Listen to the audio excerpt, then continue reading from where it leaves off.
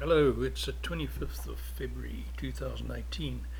Welcome to another episode of the Peter Wright's blog podcast. From Peter Wright, your adversity coach who believes it's not what happens to you in life, it's what you do about it that counts. Today's podcast is about declining performance and why we ignore slow changes.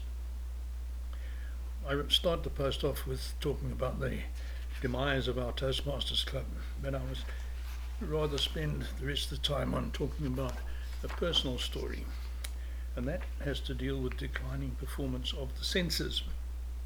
About 30 years ago, I noticed that my hearing was not as sharp as it had been. Higher pitched noises were difficult to hear. At the time, in South Africa, where I was living, the most common landline telephone was called the cricket phone because its ringing sound was almost identical to the chirp of the cricket insect. I often did not hear the phone ringing. I also had more difficulty hearing women's voices than men's, and that's really dangerous for a married man, and, as I was at the time, manager of a large, mainly female corporate department. I eventually went to a doctor who looked at my reasonably athletic build, considered my age, and said he knew what the problem was. He didn't bother to suggest hearing tests. His very accurate diagnosis was that as I was in my 30s, seemed fit, and had lived in Rhodesia or South Africa for most of my life, I would have spent many years in the military as part of my national service.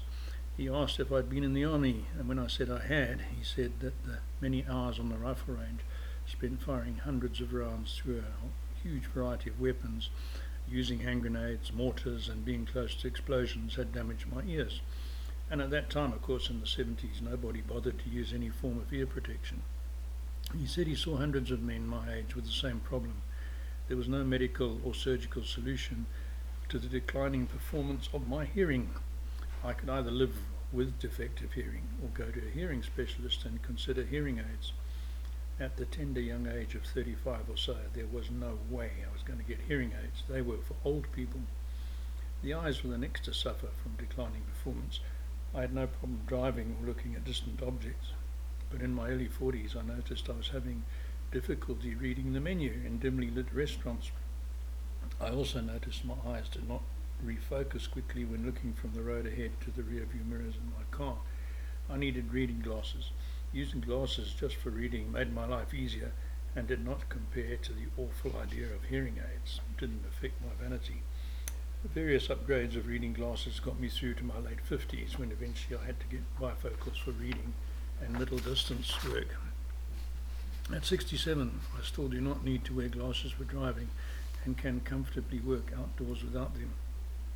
Let's get back to the hearing and hearing aids.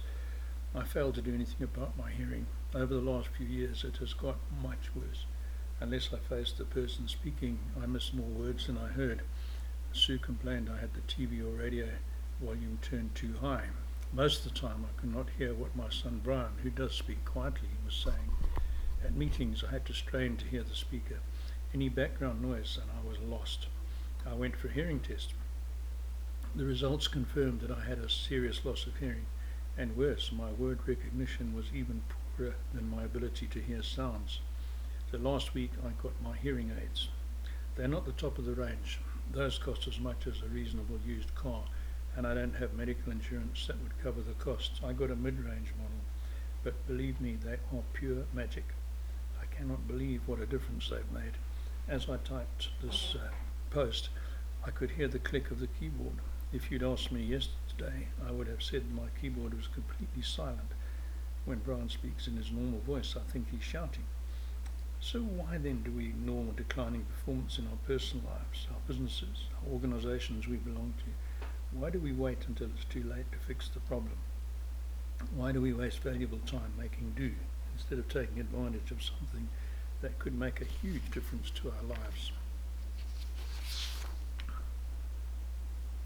There's several reasons. Inertia, failure to accept the obvious, unrealistic hope, misguided faith, and sometimes blind determination are all reasons. But sometimes we do have to accept the inevitability of life. The hearing aids taught me an important lesson this week. I wish I'd accepted the need for them 5 or even 10 years ago. What do you think about declining performance? Hop over to the blog, peterwrightsblog.com. There's a link here, and leave a comment.